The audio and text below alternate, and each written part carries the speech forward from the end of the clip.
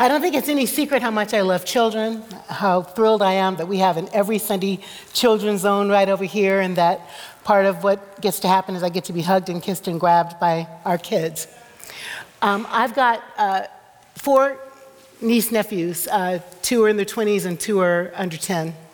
My little nephew, RJ, when he was 5, one time I went home to Chicago to visit my parents right while my mom was still alive, right before she died. And we were in my home church, and RJ, Rodney Jr., RJ was staring at the stained glass windows, and I hadn't noticed, but they are the same windows in my childhood church as are in this church.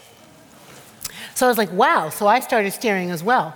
So RJ's looking, and his dad is explaining, said, this one right here, RJ, this is the one where Jesus' mommy, Mary, is holding him, and the wise men are visiting. And RJ's like, ooh, Christmas, ooh, I get that.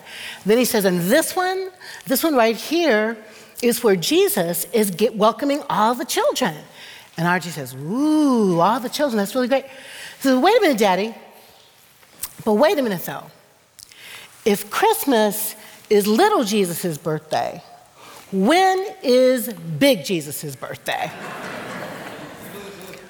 He didn't understand. Little baby Jesus grows up to be big baby Jesus. So all of that adoration, all of those angels singing from realms of glory, and all the gifts that the wise men bring, and all that love that baby Jesus gets, by the time we get to the end of this story, big Jesus is about to be thrown off a cliff and killed. How did that happen? Well, we've been tracking Jesus' story since Christmas time. He's been born, he's been circumcised, poor baby, he's been named in a naming ceremony, he's been bar mitzvahed, he's teaching in the temple, all the elders like, woo, he's so smart. He gets baptized in the River Jordan. The Spirit of God says, this is my son. He's been identified and fingerprinted. Identified as the one who's the Son of God. He's gone out in the wilderness. You were listening. He's gone out in the wilderness. He's been tempted by the devil, and now, still full of the Holy Spirit, Luke tells us, he's about to do something new in his ministry. So he goes in the synagogue, as was the custom, reads the scroll, as Leon so aptly preached to you, and is quoting Isaiah. The Spirit of God is upon me. I'm here to preach good news to the poor, to preach liberty to all who are captive, to preach sight to the blind, to declare God's jubilee, the day of the Lord. All debts paid, everything wiped off the slate, all broken people healed, all blind eyes see, all oppressions ended. That's what I'm doing. And today, this has been fulfilled in your hearing.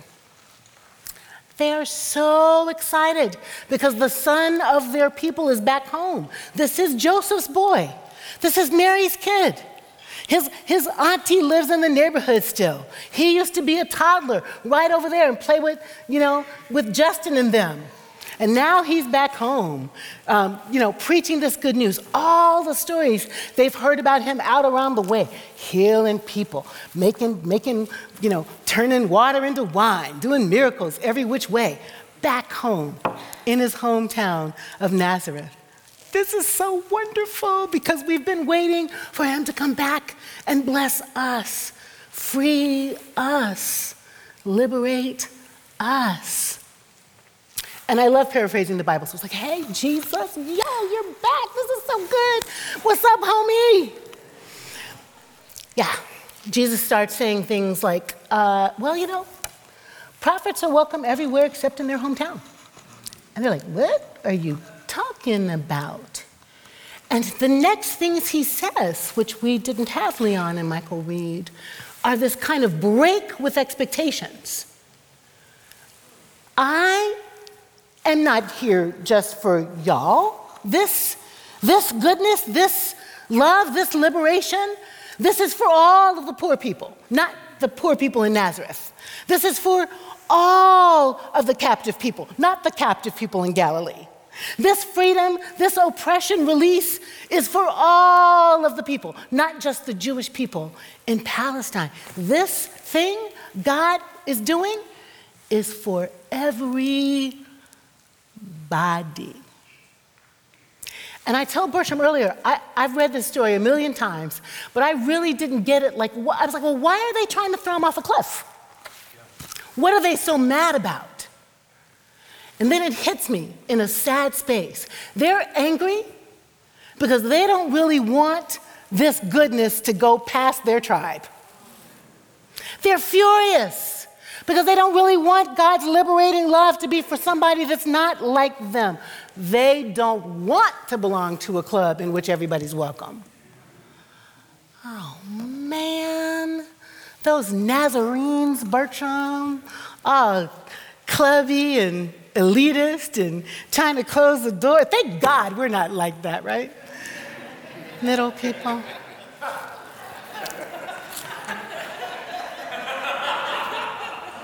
Thank God we, modern people of faith, never, ever want to keep God to ourselves. Thank goodness we've grown up, we've outgrown the sense of, I don't know, colloquialism or like, God isn't on your team, God's only on my team, or gosh, I'm so super relieved that the church today doesn't think that it has God in her pocket all to herself. She knows God's love is for the whole world. Not so much. Even the best of us, even the very, very best of us, often, too often, feel so nervous and anxious about the world that we want to keep the good, loving thing that we have found all to ourselves. When we were teenagers, we would have said all to our dammies. I hope it's okay to say that in the world. Like, it's mine. I'm the one. We're the ones to whom God has come and shown favor. We're the ones who are chosen by God to be blessed and heal the world. We don't want to share the God of love in the world because we want to keep that to ourselves. And even in our kind of liberal spaces when we think, that's not really logical, of course God loves everybody. The lives we live, the systems in which we participate, the way of the world proves otherwise. So I want to say the church, not you beautiful people, middle family, not y'all. But the church, the capital C church, isn't quite ready for the liberating word of God, the spirit that is in Jesus saying this liberation, this eye-opening, this oppression-lifting grace is for all of us. We're not quite ready for that. If we were ready, the United Methodist Church wouldn't be about to break up. They're about to break up, divide up the churches. These bishops go over here, these bishops go over here. Why? Well, in the rubric of tradition, or let's say authority of Scripture, they just cannot imagine that God's liberating word is also for the LGBTQ community. Still, today, in 2019, despite scientific evidence, I love scientific evidence, despite the fact that the American Psychiatric Association in a 2016 study wrote and said and stand by, the latest and best scientific evidence shows that sexual orientation and expressions of gender identity occur naturally and pose no threat to societies in which they're accepted as normal variants of human society. There is a strong, there's a strong evidence that genes play a role in the determination of sexuality. Further, there is no scientific evidence that either homosexuality or heterosexuality is a free will choice. Now, the reason I'm whipping some science out into the theological sphere is because I know some of you, because you tell me, are beating your heart, yep, everybody. God loves everybody. But somewhere back here, in the back of the mind, is the stuff you learned in Sunday school. Somewhere back here in the back of the mind is like, but somebody told you that it was an abomination. You don't know where that's said in the Scripture, but you feel obligated to quote it because somebody told you. You can't even spell abomination, some of us will be like, but it's an abomination. That's why I learned it was abomination. And there's like, I don't know, where is that? I don't know. But I think it says it in the Bible. And so we're not even sure of ourselves. We're parroting what we've heard. We're saying things that we learned when we were little people, and we haven't let it go enough to feel confident and stand in, no, love is love is love. So I'm bringing you some science. Not just the theology, not just that Jesus, full of the Spirit, proclaims liberty to all the people. Not just that Jesus never says the word gay ever, but some science backing up. The church has to be ready to stop having in our shadow some kind of way like gay, trans people are secondary citizens.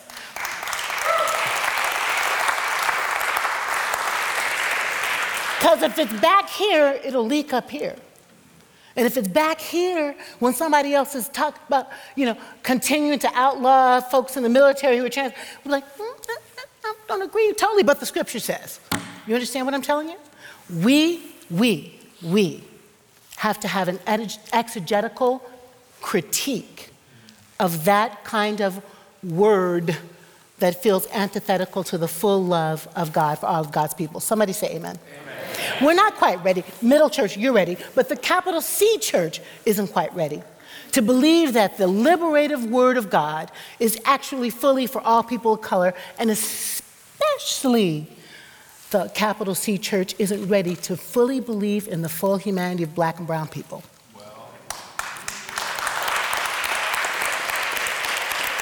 That gets less claps because I know it's awkward. But if I tell you how many meetings I am still in so many meetings with white people who will not look at me when they're talking. And I'm not talking about looking at my girls, that happens. But I'm talking about not looking at me, period, when they're talking. And that what I have said out loud, smart, brilliant, whatever it might be, has to be affirmed first by a couple white boys before it can come out of my mouth and be believed.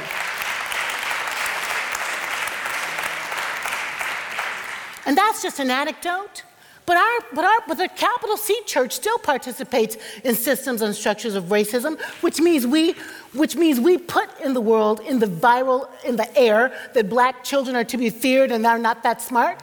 Not only that, the capital C church participates in structures and systems that keep poor people that are black people poorer than poor white people. Did you stay with me on that? If the median income in the United States is $55,000, by the way, no money, but the median income for a black family of the same size is $36,000. That's a $20,000 disparity. And that disparity is just about blackness. It's about never, ever catching up because chattel slavery treated us like animals.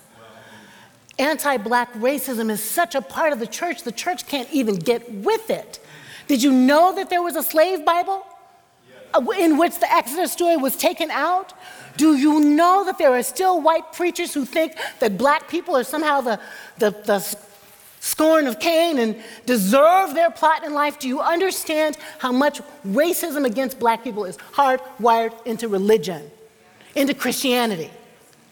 We have to liberate ourselves from that shadow. We have to free ourselves from the little bit of something that lets us whisper, why don't they get over it? Or things are so much better, or look at Oprah, or The liberating word of Jesus Christ comes for all the people, which includes all the people, which includes the black people, the boy with his pants down, the girl named Shaniqua, who, if she puts Shaniqua on her resume, won't get a job. All of those people belong to God, and the liberating word is for them. Somebody say amen. Amen. We're not ready. We're not ready. The church, the capital C church, not us, the capital C church is not ready. Did you see the little boy with the MAGA hat on? Were you so embarrassed and mortified at the way he was encountering that elder, the Native American elder? Did you see how the white media jumped in to help him have a little story did anybody believe that? Do you know anybody who believed that story? Does anybody of your relatives, you do know somebody? Let's have a talk, Paul. Let's do an intervention with them. Who believes that story? Only people who need to believe that story. And I'm sorry, that little boy, it's not his fault. Okay, it's a little bit his fault. But when we live in a nation that blesses such derision and horrible speech, and our little children learn to watch it, see it, do it, imitate it, it's no wonder that there's not less of that in the streets, because we don't take it on and we don't teach them, by the way, to love is love is love. Amen? Native American folks, that are indigenous brothers and sisters who live on patches of land that we have the nerve to call reservations, the women in those communities have a 10 times higher murder rate than anybody else in the country. And when those women disappear or when they're snatched out of their homes, they can't even, they are disappeared 3 times. They disappear out of their families, they disappear out of their people land, and they disappear out of the stats. You can't even track the stats on missing Native American people. That ain't right. Somebody say that ain't right. We're not ready. The church isn't ready. The capital C church isn't ready to expand our understanding of God's grace and love to all the people everywhere. We're not ready. We're still somehow believing, guys, these old messages. I got them. When I was a little girl, I grew up in a nice little African-American family from the South. And we heard that Jesus was the only way, the only truth, and the only life. And nobody comes to God but through Jesus. We heard that about 300,000 of us were going to go to heaven, and our job was to get there, to be good enough, kind enough, special enough to parachute out of the earth and into heaven when we died. We heard that. And we didn't know as little people that we were participating in some system that would someday oppress Jewish people. Are you nodding with me? We didn't understand then that we were the only way, then that meant somebody else wasn't the way, and that was going to put anti-Islamic sentiment in the world and cause women to be harassed about being hijab and little Muslim kids to feel hated and low. We didn't understand that the only way, the only truth, and the only life led to Holocausts. We didn't understand that when Christianity gets smashed into white nationalism, it leads to a global horrors against all kinds of people who are not straight and white and Christian. We didn't understand that. Well, we know that now. I'm responsible now to exegete my stuff. I'm responsible now to analyze my life and to make sure that I let go of texts of terror that are meant no harm but harm anyway. I'm responsible for the shadow of my theology that'll make my gay friends feel some kind of way sideways a little bit, like not quite in the middle of the norm. That's the same little shadow that you can pistol whip Matthew Shepard to death. This is our responsibility, is to grow up our faith. The Spirit of God is upon all of us to preach good news to all the poor, to preach liberty to all the captives, to give sight to all the blind, to wipe out the debts of everybody, to start over, to make a fresh start, to make a new world, a whole new world, a brand new world of love and justice and peace, because we get to the ground of our being, which is simply love. I feel like every Sunday between now and the end of time, I'm going to be saying some version of this. Please don't throw me off a cliff. But this is it, dudes. This is it, women and men of God. We cannot hold on to our old understandings of what it means to be a person of faith. It doesn't work. What works is to strip it all down and get to be Christian again. Let's make the church Christian again. And what I mean by that is make it the teachings of Jesus, perhaps for the first time. That's what I'm talking about. I'm standing up for Jesus' teachings. I'm not standing up for empire. I'm not standing up for supremacy. I'm not standing up for anti-Semitism or xenophobia. I'm not standing up for homophobia and transphobia. I'm not standing up for sexism. I'm standing up for the teachings of Yeshua ben Joseph, Mary's boy, Jesus' child, my rabbi. No room for anti-Semitism in that. No room for bigotry and hatred in that. No room for somebody got so much money they can't count it and people are hungry. No room for that. No room for that. So y'all, our job,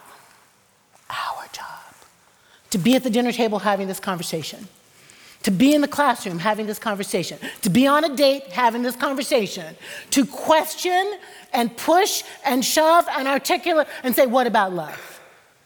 But what about love? But what about love? Because that's the bottom line. Amen.